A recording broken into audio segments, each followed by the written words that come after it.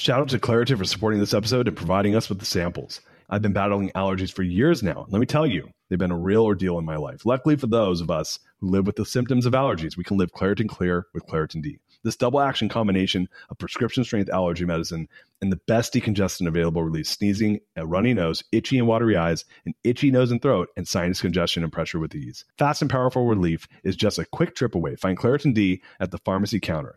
Ask for Claritin D at your local pharmacy counter. You don't even need a prescription. Go to ClaritinD.com right now for a discount so you can live Claritin Clear. Use as directed.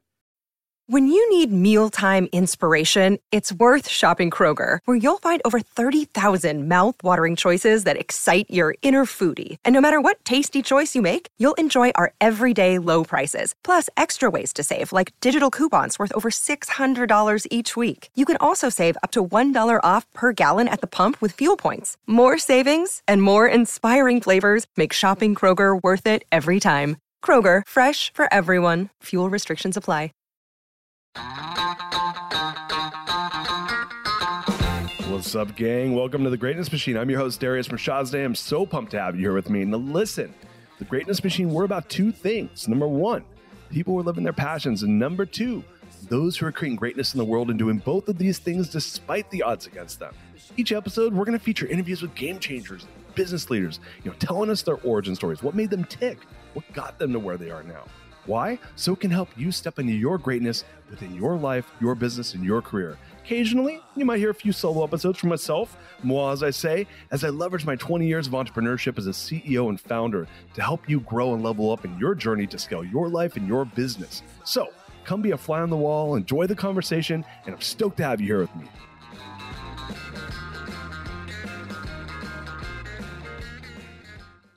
What's up, everybody? Welcome to today's episode of The Greatness Machine. I love Mike Ayala. This episode was one of the just such an amazing entrepreneurial story.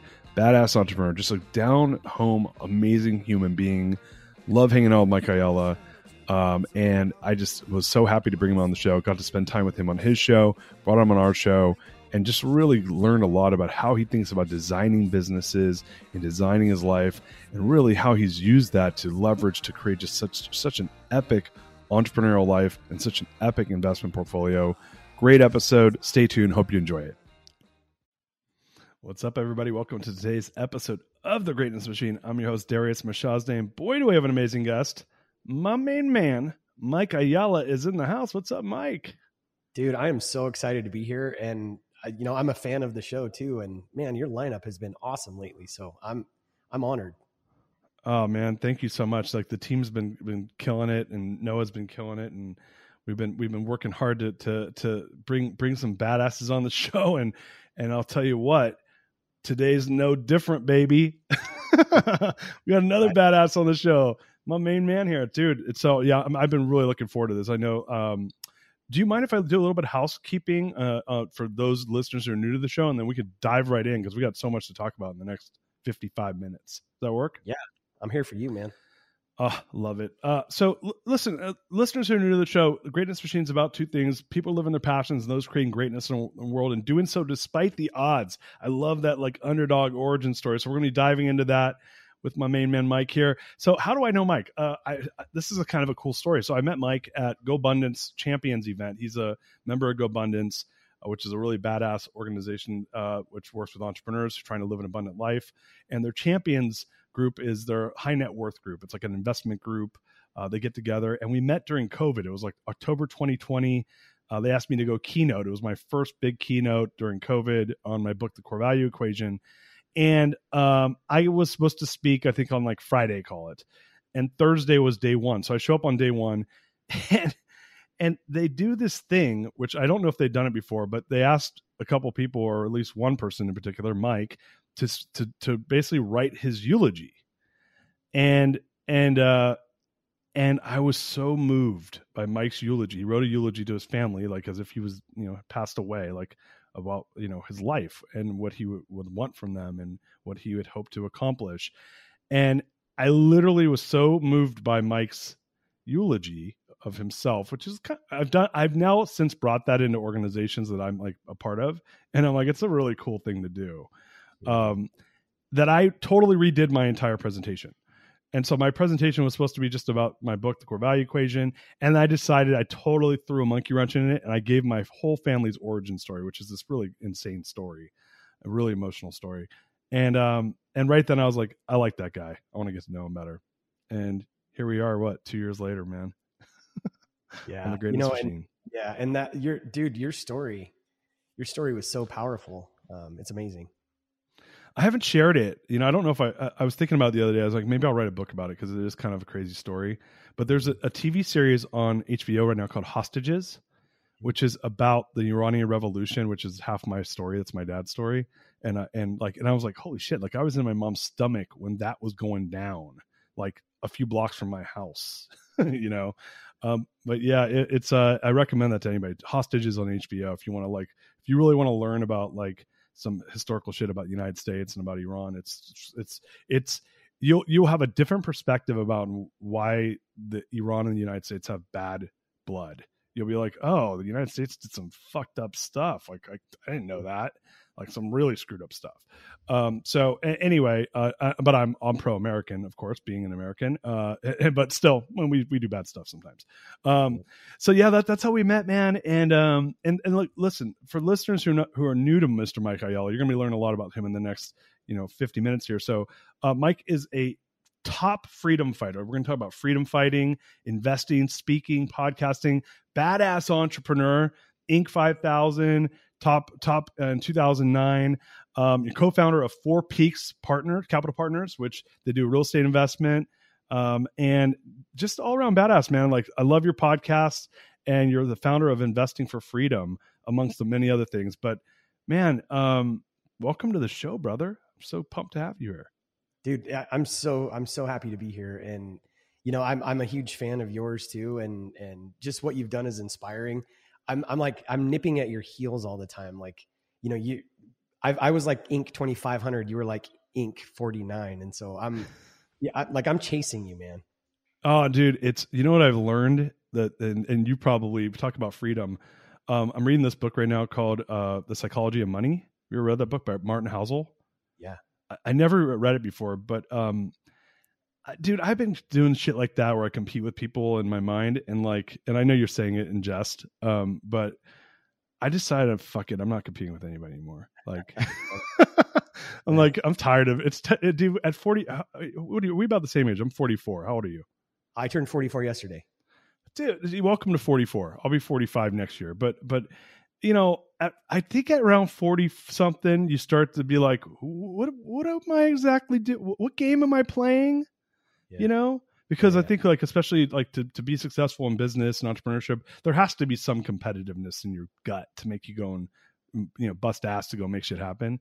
And, but yeah, man, what's funny is I'm equally as competitive. I see you have, I'm always like, I like what he's doing. Like we're mutually competing or not competing, maybe mutually enjoying each other's work, from afar.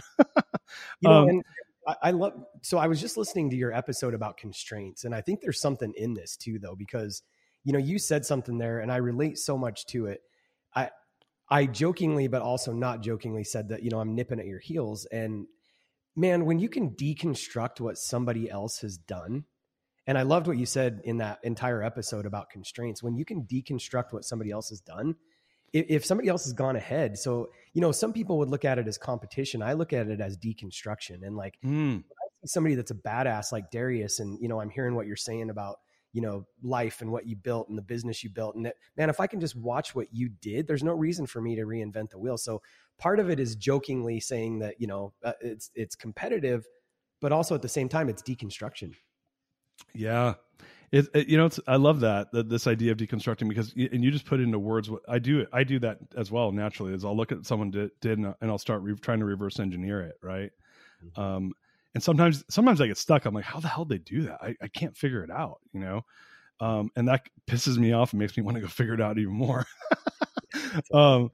But on that note, I'd love to take, on the Greatness Machine, we like to talk about origin stories, what makes people great. And I think a lot of times people might look at your life and you're a person that's done a really great job of building, a lot of freedom for yourself, a lot of passive income, a lot of businesses that have done really well. And and they might be like, man, Mike has it made. He's got these like matrimony mastermind, and he's just like living the dream. He's got these awesome kids, and it's like kind of like that iceberg, it's that iceberg poster where it's like, this is what you see and here's what really happened. It's all the shit that's like 3 miles deep in the ocean. I'd love for you to take us back and tell us a little bit about your background and your life story, because I really think that life story, kind of knowing that context, really helps us, I guess, relate and understand how we can then take that and do some of the things that you've done. But yeah, take us back. Tell us a little bit of your origin story. I'll dig into that. But the thing that I want to say on what you just said too about the iceberg, and, we live in this day of social media and everybody makes it look easy and great. And I think one of the biggest things when I look at people, like even the amazing humans that you have on your show and the greatness, like, man, when somebody makes something look easy, it's probably because they are in their grace. And so I think, that's kind of the theme when I look backwards through my life. And even one of the things that I've been pondering lately is just within that. Like if we're flowing, I told you off camera, like I've had probably the hardest 5 weeks of my life, and on the outside, nobody would know that. Right. But it's just part of that is because, I just think that there's like a supernatural grace on us when we're flowing in our gifts and the things that we love to do that. And so anyway, I'll digress. Going backwards. And this is part of what I think, you and I probably, really connected on, when we go back and we're honest about our story. I mean, I grew up with, I haven't seen my real dad since I was 8. And although our paths took, different directions with our fathers, I think a lot of our original story, and I think a lot of people's original story goes back to that. I think a lot of the reason why we do what we do is because of our upbringing. And, some of us either have a chip on our shoulder or else we've gotten over it and we move through it. Well, I chose, even though my dad was, he was an alcoholic, he was abusive, he was in and out of my life. I chose to not wear that as a chip on my shoulder and move past through it, and I'm a naturally forgiving person. I don't harbor a lot of, resentment from my childhood, but it was a tough childhood. And I grew up without, a dad there. I grew up without things. I mean, going to McDonald's was like this treat for me. Like every, 3 or 4 months, my grandma would take me to McDonald's, those kind of things. And so that's part of what drives me today and has continued to drive me. I decided I was going to be a present husband. I was going to be the best husband I could be. Doesn't mean I'm perfect.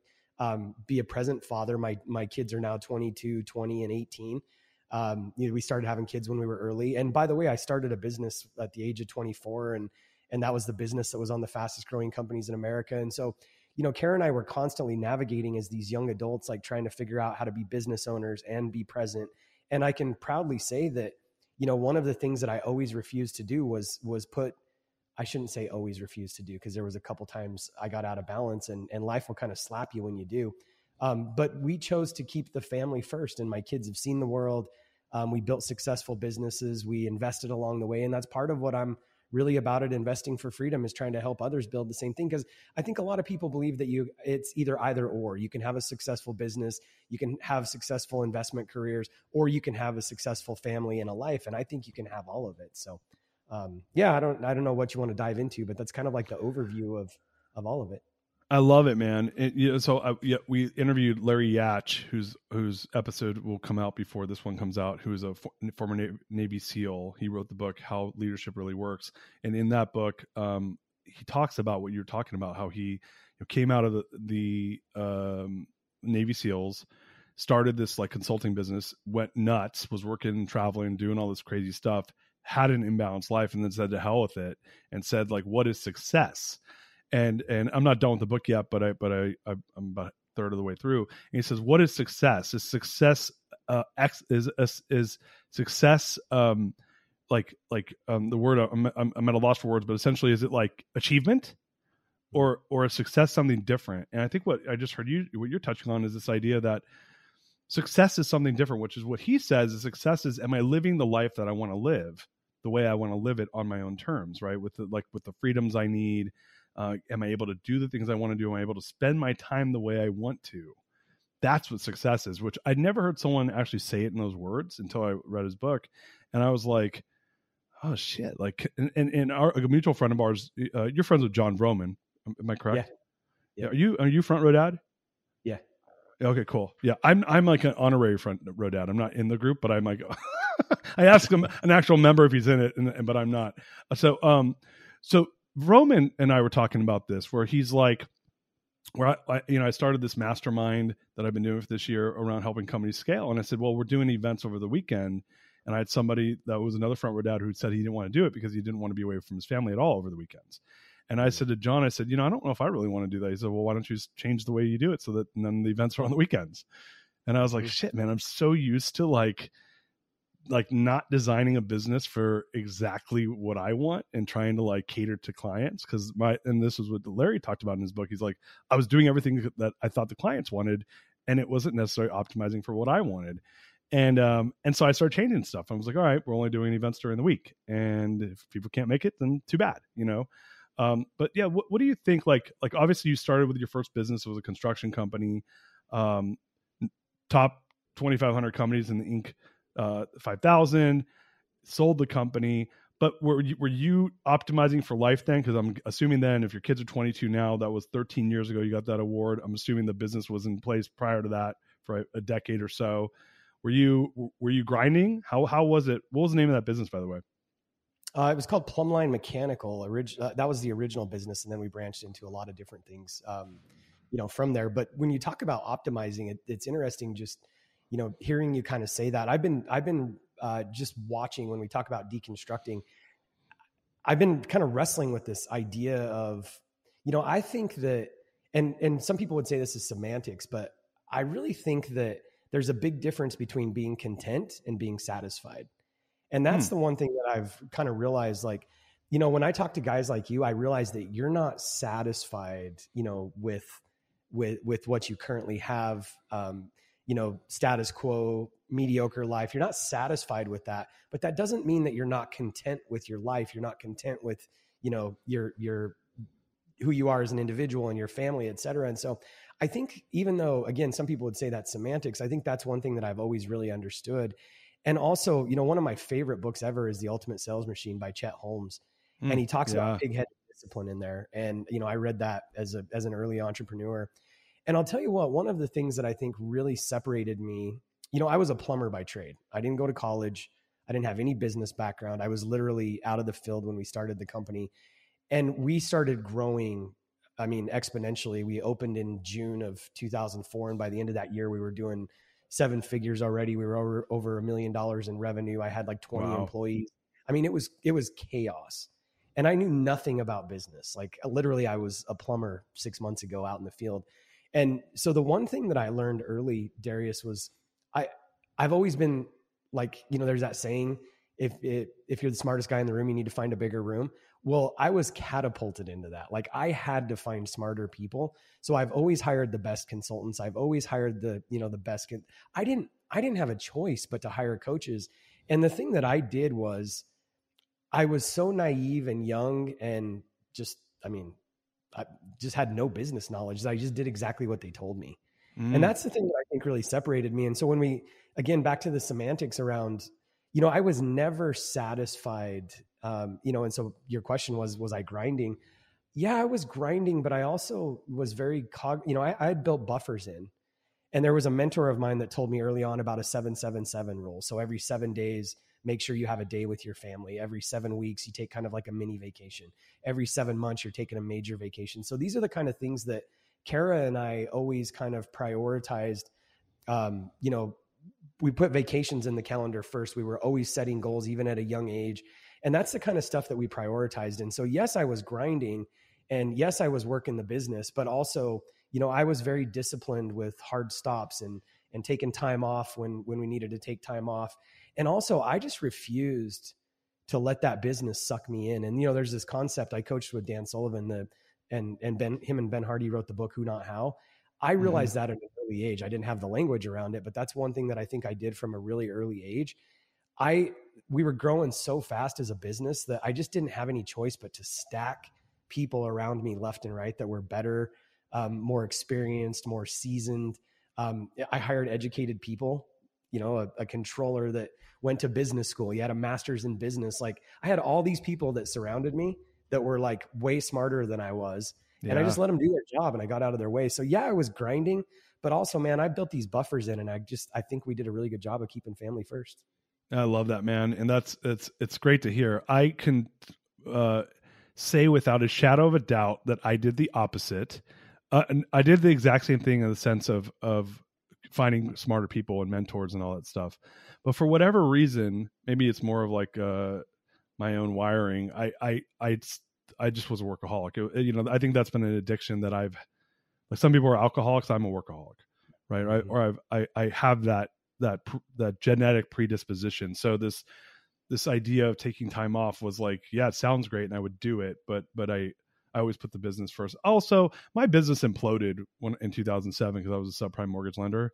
So when your business eats shit like that, like really, really, really implodes, it kind of like you don't really have the luxury, like you lose the luxury of time to like figure stuff out. You're kind of in survival mode, right? So I had to dig myself out of that. It took me 5 years to dig myself out of it. And then the next business was when I started doing the things you're talking about, because I was back on like solid ground.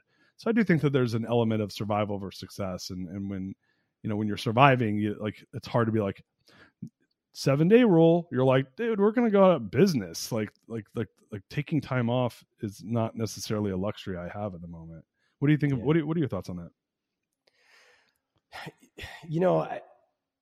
I've also I kind of mentioned this, but there was 2 times where I really, one of them was 2007. So going into 2007, I had a gold mine.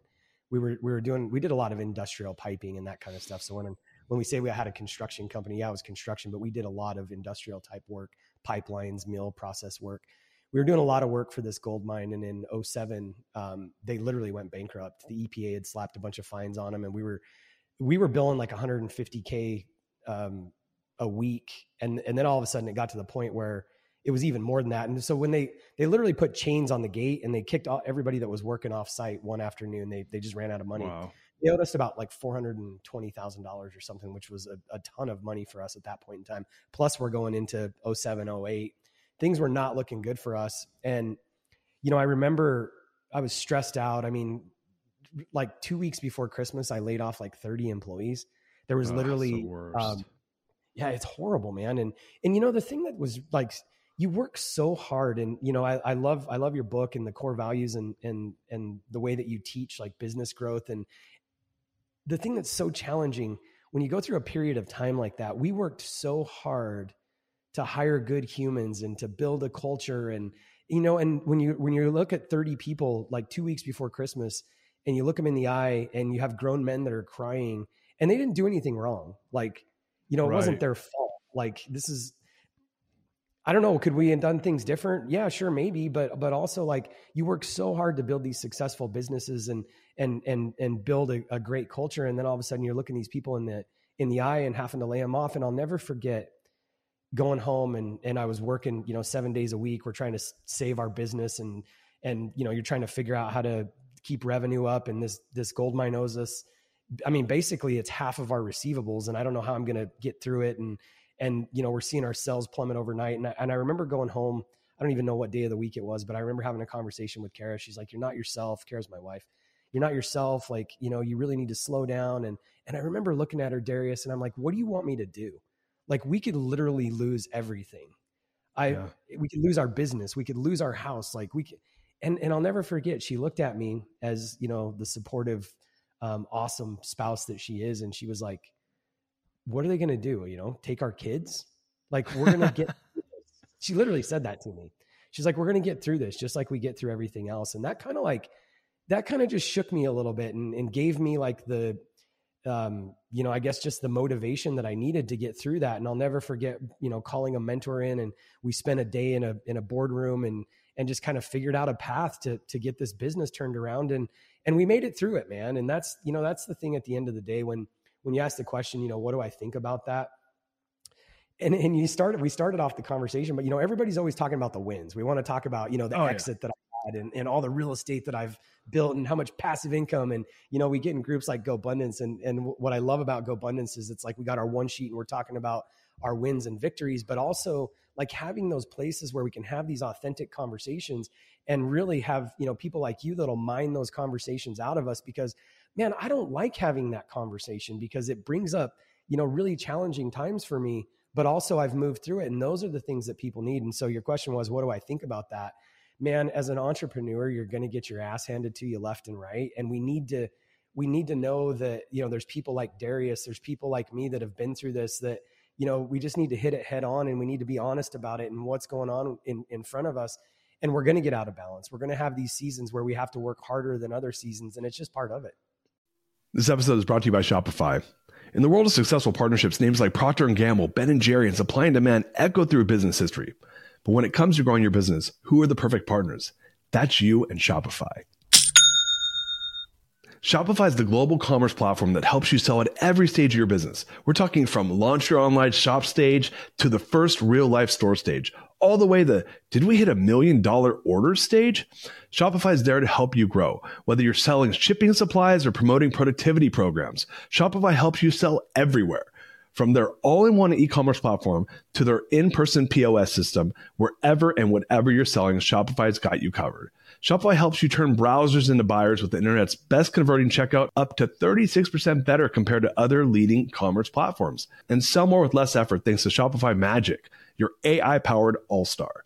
Picture this, a time when my business was facing a tough hurdle and I wasn't sure how to break through. But then came the breakthrough moment, a game changer that took my business to the next level. You know, what I absolutely adore about Shopify is its unparalleled ability to adapt and grow with your ambitions. Shopify powers 10% of all e-commerce in the US, and Shopify is the global force behind Allbirds, Rothy's, and Brooklinen, and millions of other entrepreneurs of every size across 75 countries. Plus, Shopify's award-winning help is there to support your success every step of the way, because businesses that grow with Shopify. Sign up for a $1 per month trial period at shopify.com/Darius, all lowercase. That's Darius. Go to shopify.com/Darius now to grow your business no matter what stage you're in. Shopify.com/Darius. Shout out to Claritin for supporting this episode and providing us with the samples. Hey there, friends. It's Darius from Shazda here, and I have a little confession to make. You see, I've been battling allergies for years now, and let me tell you, they've been a real ordeal in my life. Allergies have been my constant companion. They stop me from fully enjoying the little things in life, from canceling plans with friends because of sudden allergy attack to missing out on an outdoor activity because of the sneezing fits. Allergies have been a real nuisance. Luckily, for those of us who live with symptoms of allergies, we can live Claritin Clear with Claritin D. This double action combination of prescription strength allergy medicine and the best decongestant available relieves sneezing and a runny nose, itchy, watery eyes, an itchy nose and throat, and sinus congestion and pressure with ease. I've been a Claritin D user for many, many years now, and let me tell you, it's made a world of difference. Since I started using Claritin D, my symptoms have improved dramatically. Now, I can breathe easier, enjoy outdoor activities without worrying about sneezing fits, and truly live my life without being held back by allergies. Ready to live as if you don't have allergies? It's time to live Claritin Clear. Fast and powerful relief is just a quick trip away. Find Claritin D at the pharmacy counter. Ask for Claritin D at your local pharmacy counter now. You don't even need a prescription. Go to ClaritinD.com right now for a discount so you can live Claritin Clear. Use as directed. Yeah, I love it, man. It's funny. You just reminded me of a quote, which is, I can't remember. I wonder. I got to figure out who this is from so I can give them credit every time I say it, because they say it all the time. Which is, success has many fathers, and failure is an orphan. You know, like, people always want to talk about their wins, and I'm like, blah blah blah. You know, like, dude, tell me the shit. I want to hear the hard stuff, because there's nothing to be. Half of people's wins is luck. You know, like, they have to work hard. Some people get lucky and don't work hard. I know people like that, but a lot of the wins, man, it's just like dumbass luck. Like, you were just in the game, and I think that's the challenge of staying in the game, right? Mm-hmm. Like, whether you turn that into some massive win or not, it's like half the time it's luck, half the time it's you're smarter than everybody else. But I don't know, like, it's I think it's having grit and perseverance to get through the tough times really shows you people's character when it comes to how they're going to get through. You know, let's talk about the next recession that's coming, right? Like, how are people, like, everyone's kicked ass and taken names over the last 10 years. You know, if you've had a momentum in a business from 2012 till 2022, you know, with the exception if you owned a hotel that went out of business during COVID, you probably did pretty well, you know? Yeah. And so it's like, I'm like, yeah. Like, good job. Like who did, when I hear these millennials on TikTok talking about how badass, how much money they spend on their bottles of wine, I'm like, go fuck yourself. Like I want to, let's talk in 2026, baby. So, I mean, yeah, I love what you're saying, man. It's like that is where the true fortitude comes out. So you and your wife, you guys, obviously got through that time. I think it was kind of cool. Like I just had an epiphany while you were talking that I didn't have kids when my first business imploded. I didn't have my first kid till 3 years later, two and a half years later. And he was an infant. So like but kids change you because they change your priorities. Hopefully, at least they didn't for me. What did you think? Did you think the kids played a big part of that? I mean, obviously you kind of are self-taught being, given what you're talking about with your upbringing around, you didn't have like a dad that was sitting there like my dad wasn't my best friend. Doesn't sound like your dad was your best friend. It's not like we had these like great dad role models on like how to be good husbands and dads. Like, what do you think did it for you? Was it kids, wife, combination thereof? I think we can learn just as much from positive influence like mentors, coaches, etc.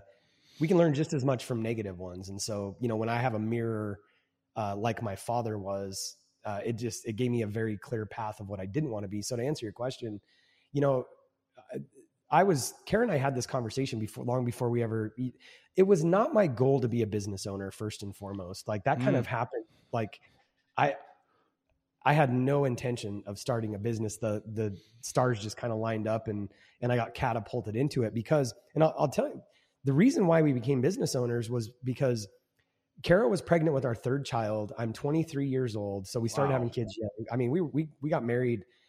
I was 20, Kara was 19 when we got married, and Dylan literally showed up 1 year to the date after we got married. So like we went right to work having kids. And so I'm 23 years old. I'm working out of town for a company that I was working for called Snyder Mechanical. I get thrust into running this casino expansion. The guy that I was working for got called to another job, and my boss said, "Hey, just handle the job for a week or two. We'll get a supervisor over there." I didn't feel like I was ready to run this job, but I ended up running this casino remodel. I'm working out of town. I'm literally working 100 hours a week. I'm out of town 7 days a week. I would leave that job site at 7:00 on Sunday night. I'd drive home 3 hours and I'd do the laundry. I'd have a cold dinner and we'd turn around and drive back to the job site at 3 a.m. Monday, and we'd do it another week. So I'm literally missing the entire third pregnancy. And Karen and I looked and we're like, this is not what we had planned. And I realized that it was the exact opposite of freedom. And literally a couple things had kind of lined up where me and another person that worked for that company, we left and started our own business. And I remember having this conversation. It was like, look, if we're going to work 90 or 100 hours a week, we might as well do it for ourselves. And I honestly thought starting that business, that's what entrepreneurship was going to be. But I quickly realized, and it was through, back to the Chet Holmes thing, that pig-headed discipline. I put a podcast up on my podcast, Investing for Freedom, a few weeks back. Most people can't handle freedom.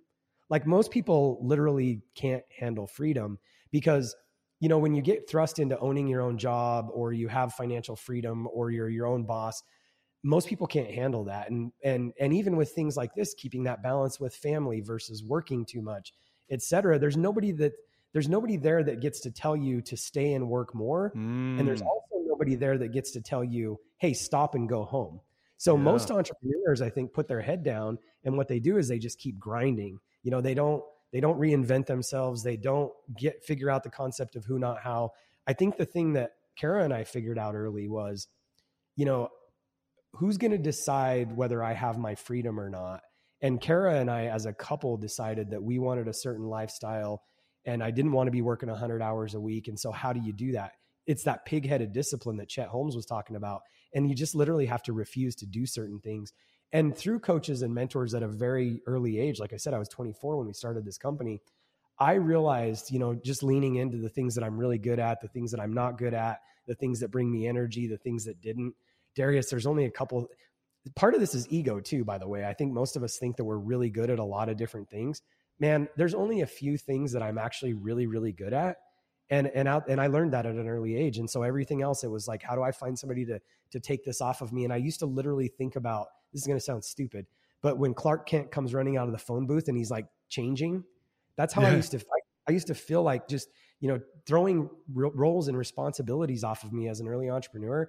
I figured that out early. And so I think it was lifestyle design that Kara and I, really just having that conversation. And you were talking about kids.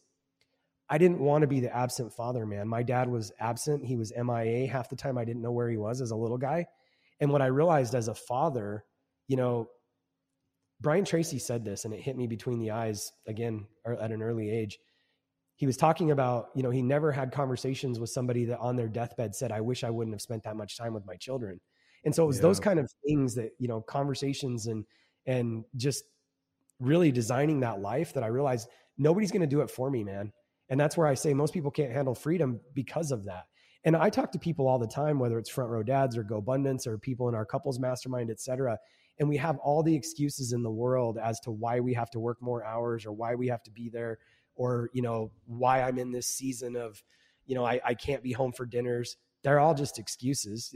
It's not that you can't, it's that you're choosing the priority. You choose to do that. And by the way, if that's what you need to do it, but don't make excuses around it. You're just lying to yourself at the end of the day.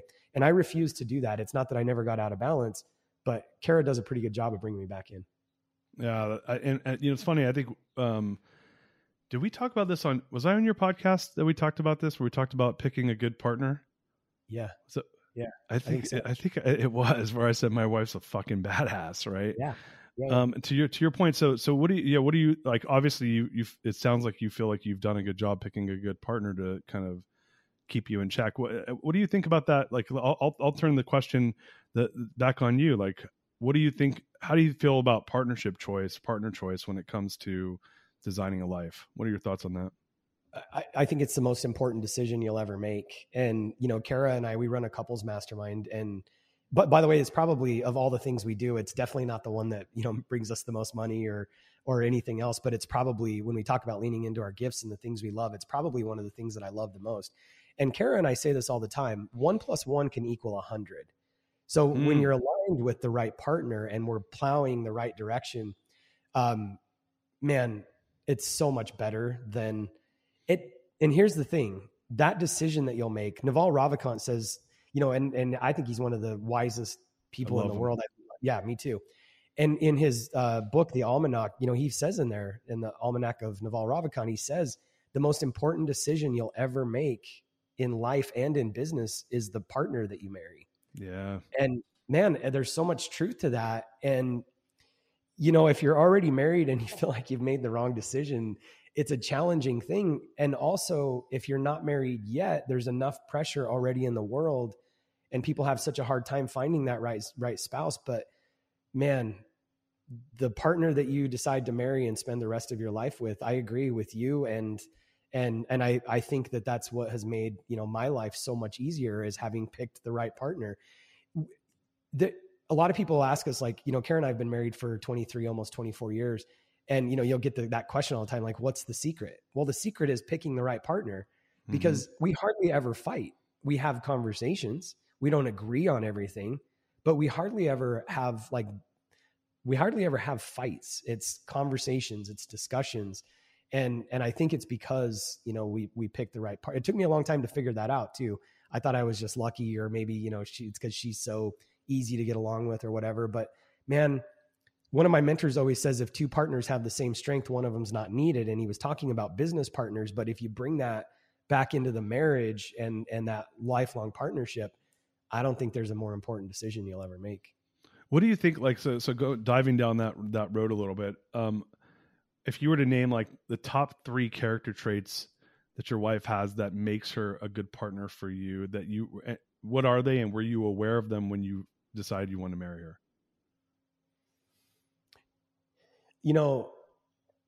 I feel like from a business perspective, we do a lot of personality tests when we're hiring and matching, supervisors with.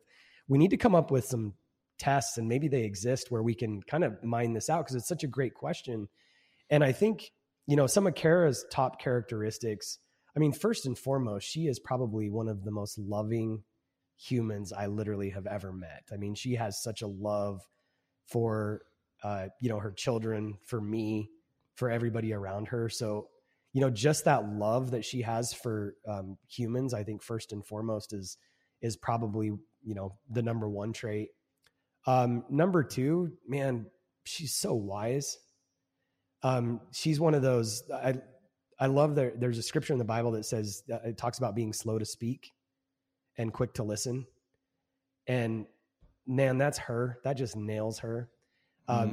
She has so much wisdom to give and to offer. But the thing about, there's that old saying that this was before my time, but it was a company, I guess, and it always said, when E.F. Hutton speaks, people listen.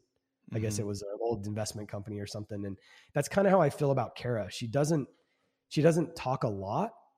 But when Kara's saying something, like I'm listening. And, my kids are the same way. People around her, you can just see it. So she's so wise. So I think that would be the second thing. And then probably the third thing, and hear me out on this, like she's a very, very attractive human. I don't mean just physically, like she's very attractive. You just want to know what she's thinking. You want to know what she's about. She kind of just brings you into her world. So I would say those three things. That's probably the three things with her. And were you, when you were like dating her or deciding that you wanted to like propose to her, were you thinking these are really important attributes for me to have in a partner? Or like, no. Did you have any thought around that or no? No, that's the thing. I love Steve Jobs' quote, it's easy to connect the dots backwards. I mean, for us to have this conversation now, 23 years later, is somewhat easy. But man, the first time that I really met her, I knew I was going to marry this girl. I even told one of my friends that. And, but I didn't know why. I'm not a very methodical person, actually. I'm a visionary. I don't spend a lot of time. I'm the guy that'll jump in and then think about it later. And so that was kind of the case with us too. I didn't think about any of that. I was so young, and I'm just doing the next right thing always. No, you were like teenager. That's funny. It's funny with my wife. I actually did look at, I was a little older. I was almost 30 when we got married. I was 29. So there was some traits where I'm like, oh, these are important traits for a partner. She's like there when things are hard. She's, a person that takes care of people, right? Like that, and not to say that can be negative too if someone's too much of a caretaker, but I saw her taking care of people when they were going through really hardship, and I was like, oh, that's a really big quality for someone who's going to be married to an entrepreneur. Just someone that puts others before herself, probably to a fault where I'm trying to get her to do less of it now. But I was like, oh, this is marriage material, and dude, listen, man, it worked out. It was, and we talked about it on your show where I was like, look, there was times where I was in destitute, and like not necessarily financially, psychological destitute, and my wife was there to like to carry the weight. So I do think that to your point, like marrying a good partner is, and to Naval's point, I'm a huge fan of Naval Ravikant. If you have not read the book, The Almanac of Naval Ravikant, you're a moron. You need to go read it. It's one of the best books out there. I'd love to, switch gears a little bit. You call yourself a freedom fighter. What do you mean by that? Like tell us more about that. It's funny because one of my marketing guys came up with that, and I don't know that I've ever really loved it, but I let it stick because honestly, it feels kind of like, I don't know, superhero. I'm not a big superhero movie type thing, but freedom fighter, for me, I don't think there's anything more important than people getting clarity on what they actually really want out of life. And I don't think people spend enough time thinking about that. And so, I actually think that literally people, I was talking to somebody about this earlier today, and the idea of career doesn't really exist like it did, 10 or 20 years ago.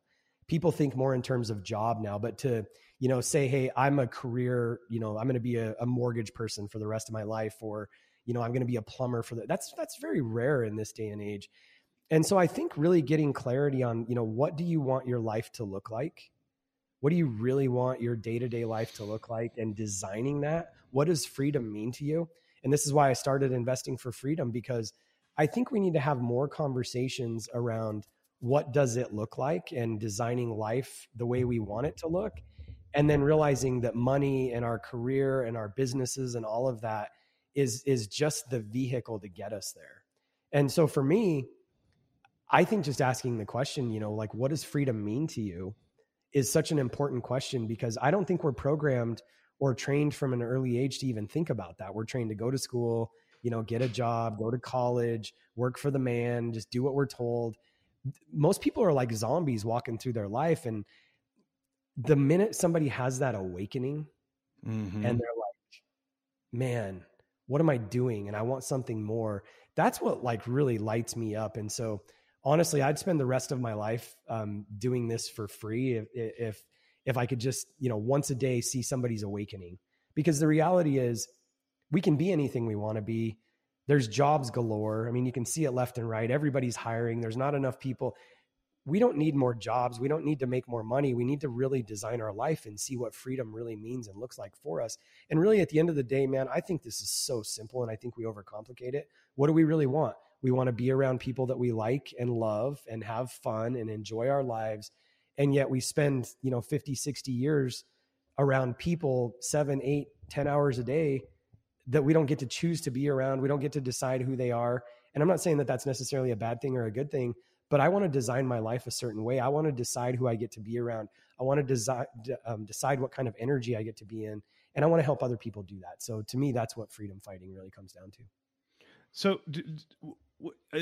going back to the business, so you had this construction company, you ended up selling it, exiting it, and then you got into the real estate. Were you doing real estate then too, or what led? Because I feel like it's interesting when I look at my friends who have designed the best lifestyles for themselves. It's almost, without question, there's a large real estate component. And I think that, look, we've just had a 10-year run of real estate crushing it, right? We'll see what the next 10 years do. But so that's created a lot of opportunity because real estate's gone up a lot in value and rents have gone up and people have created these passive income flows through real estate. Sounds like you were doing it before, though. You've always been kind of a designer of life. You were talking about designing your business. Was that the precipice for you to start moving down this road of designing for freedom? Or was it like, oh, I did it in my business. Hey, how can I create income? Walk us through that a little bit. Yeah. And I think this is actually really important. And I think your audience will probably like this. So I'm glad we're going here and kind of end on this note. So it was the same coaching company. I started my plumbing and heating company, didn't know what was going on. This was probably 2005. So maybe a year into starting it. I went to an annual planning event. It was called Profit Launch, and it was a 3-day event. And oddly enough, like I'm working with this company again because we're getting ready to roll up HVAC companies in our private equity group. And so I'm working with the same company that I started working with in 2005. So I go to this 3-day planning event called Profit Launch. And so they made us do this workbook ahead of time. So we worked on this workbook for like a month, all the financials, and it was a 1-year business planning event. So my coach says from stage in day one, the entire first day and the first part of the workbook was all about your personal goals and what you wanted life to look like. And this was the first time as an adult that I really sat down with Kara and started designing what we were talking about. Like, what does freedom look like to you? What does life look like? My coach was speaking from stage and he said, if your business isn't helping you achieve your personal goals, you just own a job. And that hit me square between the eyes because like this was like the road that I was on. I'm like, the entire reason why I quit this job was to like own my freedom. And there's that saying, entrepreneurs are the only people in the world that'll quit a 40-hour-a-week job, making $100K a year to go make 40,000 and work 80 hours. And there's some truth to that. But also there's a way for us to figure out a better way to do it. And so when he made that comment, one of the goals that Kara and I set, because, I'm 25 years old probably at this point, and I'm thinking, where my brain was at that point in time, I was thinking that I would be 65, 70 years old, still working in this plumbing and HVAC business. I didn't really envision yet this life that I've built today. And so Kara and I set a goal of buying 2 income producing properties, single family properties a year for 10 years. So we thought if we could get 20 single family properties and then pay them off over the course of 30 years, by the time I'm 50 or 60, I'd have 20 rentals and that would be part of my retirement. So I came back from that event and we bought 2 single families that first year. Well, then through a series of events, which I don't have the time to go into, but a mobile home park deal fell in my lap. This was a community that we were doing a whole bunch of work in as a plumbing and heating company. And it was a fire sale type situation. I didn't know anything about mobile home parks. I went to a mentor of mine. He was a hard money lender as well. I borrowed the down payment. I assumed a first position note. I bought my first mobile home park. So instead of, my goal was 2 single family properties to get to 20. In year 2, that first year we bought 2 single families, but in year 2, I bought a 72 space mobile home park. And this was kind of like this was like my aha moment. And I bought that with no money down. I borrowed the down payment from a hard money lender and I assumed a first position loan. And then all of a sudden, I mean, that property cash flowed from day one, Darius. And I bought it for 470,000, I think was the total number. And, you know, I sold it a couple of years ago for 1.65 million, but that kind of like opened my eyes, and it cash flowed the entire time. I didn't know anything about mobile home parks. And, you know, you have these stories where people are very methodical. Like you were asking me the question, you know, was I methodical about Kara? No. And I also wasn't methodical about getting into mobile home parks. It just like fell in my lap. And I think that's one of the things you mentioned this earlier. A lot of it has to do with luck, right? But also one of my mentors, Dan Sullivan, always says that the eyes only see and the ears only hear what the brain is looking for. So when we started thinking about passive income and we started thinking about, you know, money and revenue outside of our business, opportunities started coming. And one of my early real estate mentors, Dolph DeRusso, always said the deal of the decade comes along every week. You're just not looking for it. Most of us miss it. And so I think the important part with all of this, and I'll say this real quick, Kara and I went on to buy, so while owning the plumbing and heating business, we bought like 4 or 5 other businesses along the way. I bought a cabinet shop. I bought a paint store. I ended up getting a general contractor's license. So we built all these other businesses, but also we bought 5 mobile home parks. We ended up buying 3 commercial buildings, and we ended up buying 45 single families along the way. And so by the time I sold my business in 2014, we had a pretty good real estate portfolio. And then I just kind of shifted away from business. I was so burnt out on running businesses and all of that I just kind of shifted over into real estate. But here's the thing that I want to say that I think is really important. And you've said this a couple of times. Anybody who's invested in real estate in the last 10 or 12 years looks like a genius, right? The thing that I've realized, and this is what I think most people need to be careful with, people listen to a lot of people like me who have bought real estate and have done well with real estate, but real estate was a passive thing for me for a long time. I had a team running it. It was a side thing. It wasn't my main business. And I think where people go wrong, they quit their job or they want to shut their business down and they want to go full-time into real estate because they think it's easy money. And the thing that I'm going to challenge the audience and the listeners, that I always say, generate more money, which is through your business, through your W-2 job, whatever that is. Take that money and invest it in cash flowing assets, which I think real estate just happens to be a really good asset class. And that's how we generate wealth. So create more money, invest it in cash flowing assets, and that's what generates wealth. And so when you're talking about, you know, most of your friends that have done pretty well in real estate, most of them probably have done pretty well in business and then invested a lot of that into real estate. And I think that's where we go wrong. And I think people think that real estate is just going to be really easy. And what it is, if you go into full-time real estate, it's just another business. It just so happens that instead of plumbing being the product, real estate is now the product. And you still have to build a business. You still have to build a team. You still have to hire employees. You still have to have vendors.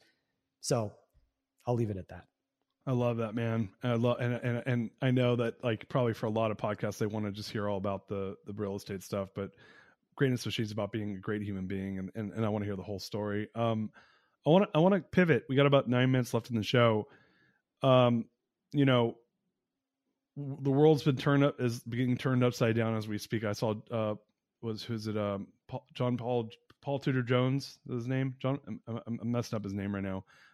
Famous investor. And he's saying he thinks that the 2020s are going to be the opposite of the 2010s when it comes to cheap money.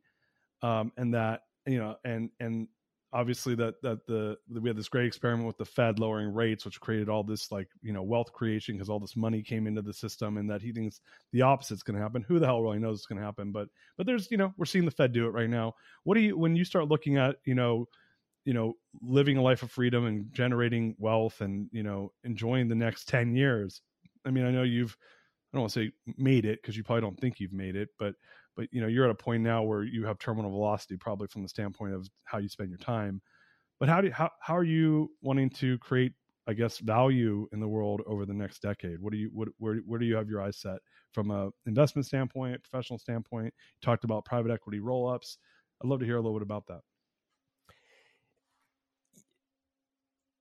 At the end of the day, like, and I'm not this isn't like a humble brag type thing. I'm not really that, I'm not really that smart. I'm not that educated, and I've done well. And I just try to condense things down and keep them simple. Like, what can I control? What can I not control? And so when you talk about the greatness machine and making an impact, and the thing that I just keep trying to come back to is like, what do I know for sure?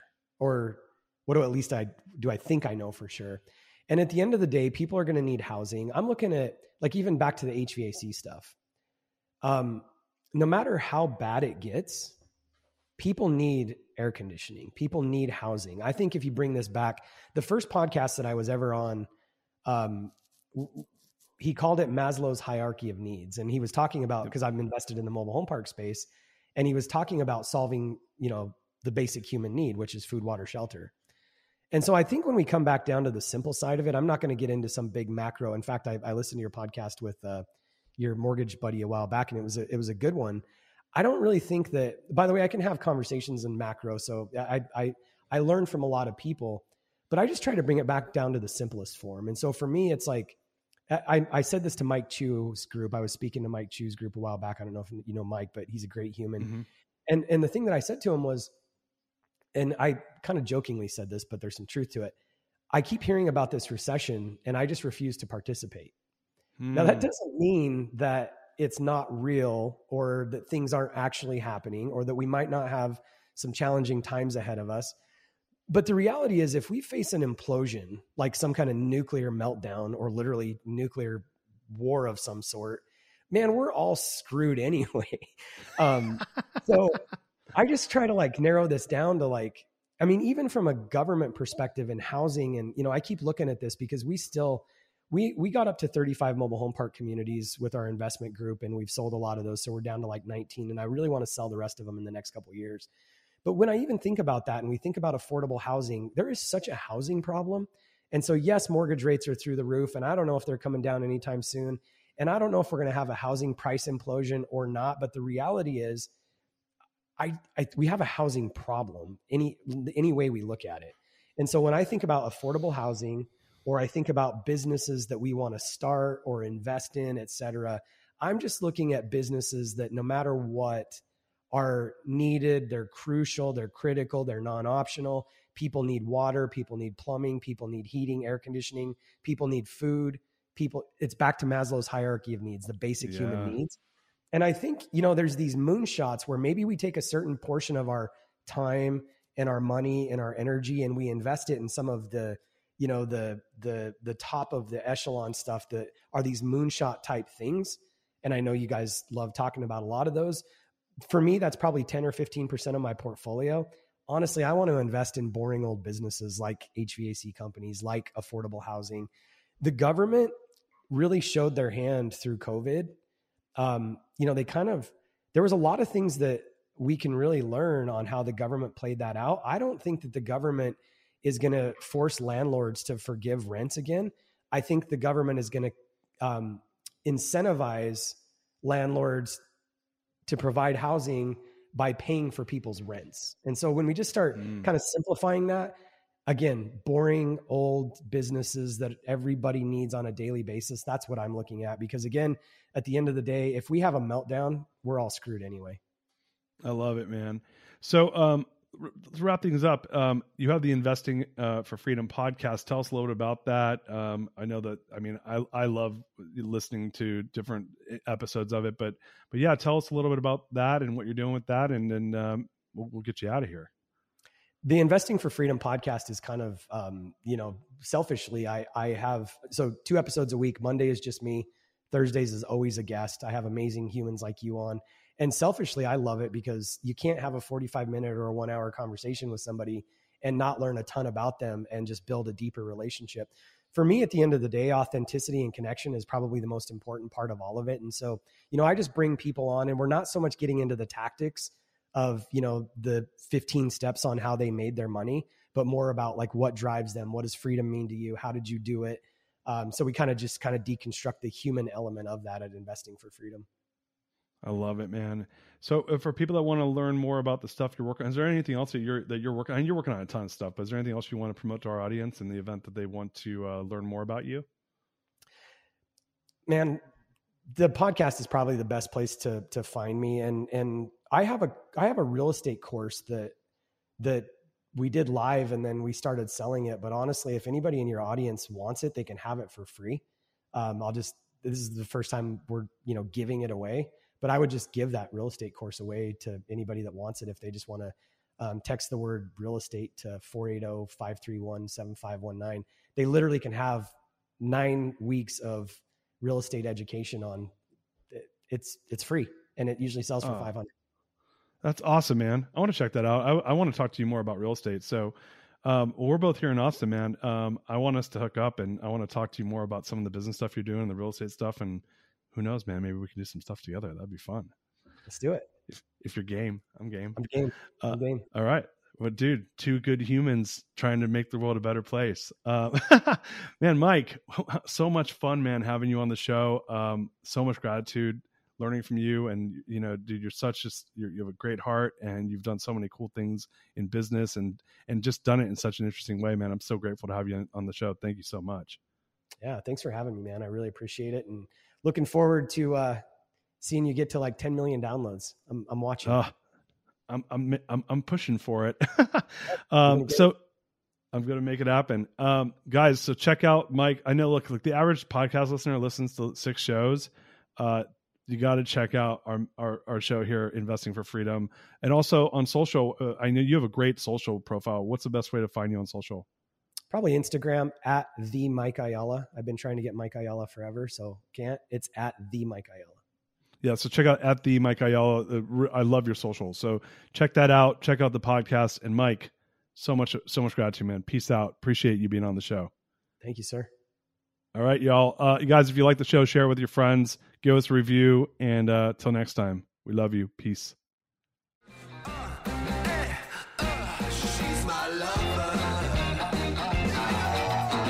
You are listening to The Greatness Machine, and that's a wrap for today. Listen, if you love what you heard, subscribe to the show on whatever podcast platform that you're tuning in on so that you don't miss any of our future episodes. We have tons of great people coming on, and we're stoked to have you here to enjoy it with us. Leave us a review. Tell us what you love most about this particular episode. We love getting the reviews. We love to see what you guys love most. And if this particular episode, made you think of someone who's leveling up in their business and in their life, print screen, share it with them. Leaders are the best givers. And after all, we're all here to support and grow with each other.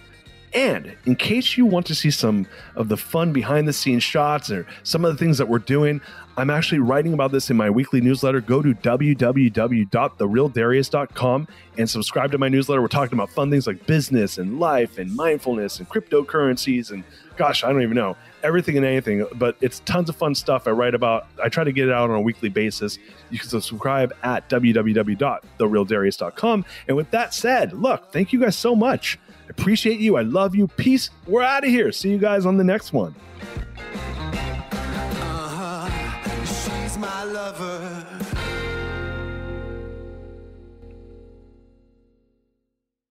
This episode is brought to you by the Yap Media Podcast Network. I'm Hala Taha, CEO of the award-winning digital media empire, Yap Media, and host of Yap Young and Profiting Podcast, a #1 entrepreneurship and self-improvement podcast where you can listen, learn, and profit. On Young and Profiting Podcast, I interview the brightest minds in the world, and I turn their wisdom into actionable advice that you can use in your daily life. Each week, we dive into a new topic like the art of side hustles, how to level up your influence and persuasion, and goal setting. I interview A-list guests on Young and Profiting. I've got the best guests, like the world's #1 negotiation expert, Chris Voss, Shark Damon John, serial entrepreneurs Alex and Layla Hermosi, and even movie stars like Matthew McConaughey. There's absolutely no fluff on my podcast, and that's on purpose. Every episode is jam-packed with advice that's going to push your life forward. I do my research, I get straight to the point, and I take things really seriously, which is why I'm known as the podcast princess and how I became one of the top podcasters in the world in less than 5 years. Young and Profiting Podcast is for all ages. Don't let the name fool you. It's an advanced show. As long as you want to learn and level up, you will be forever young. So join Podcast Royalty and subscribe to Young and Profiting Podcast, or YAP, like it's often called by my YAP fam, on Apple, Spotify, CastBox, or wherever you listen to your podcasts.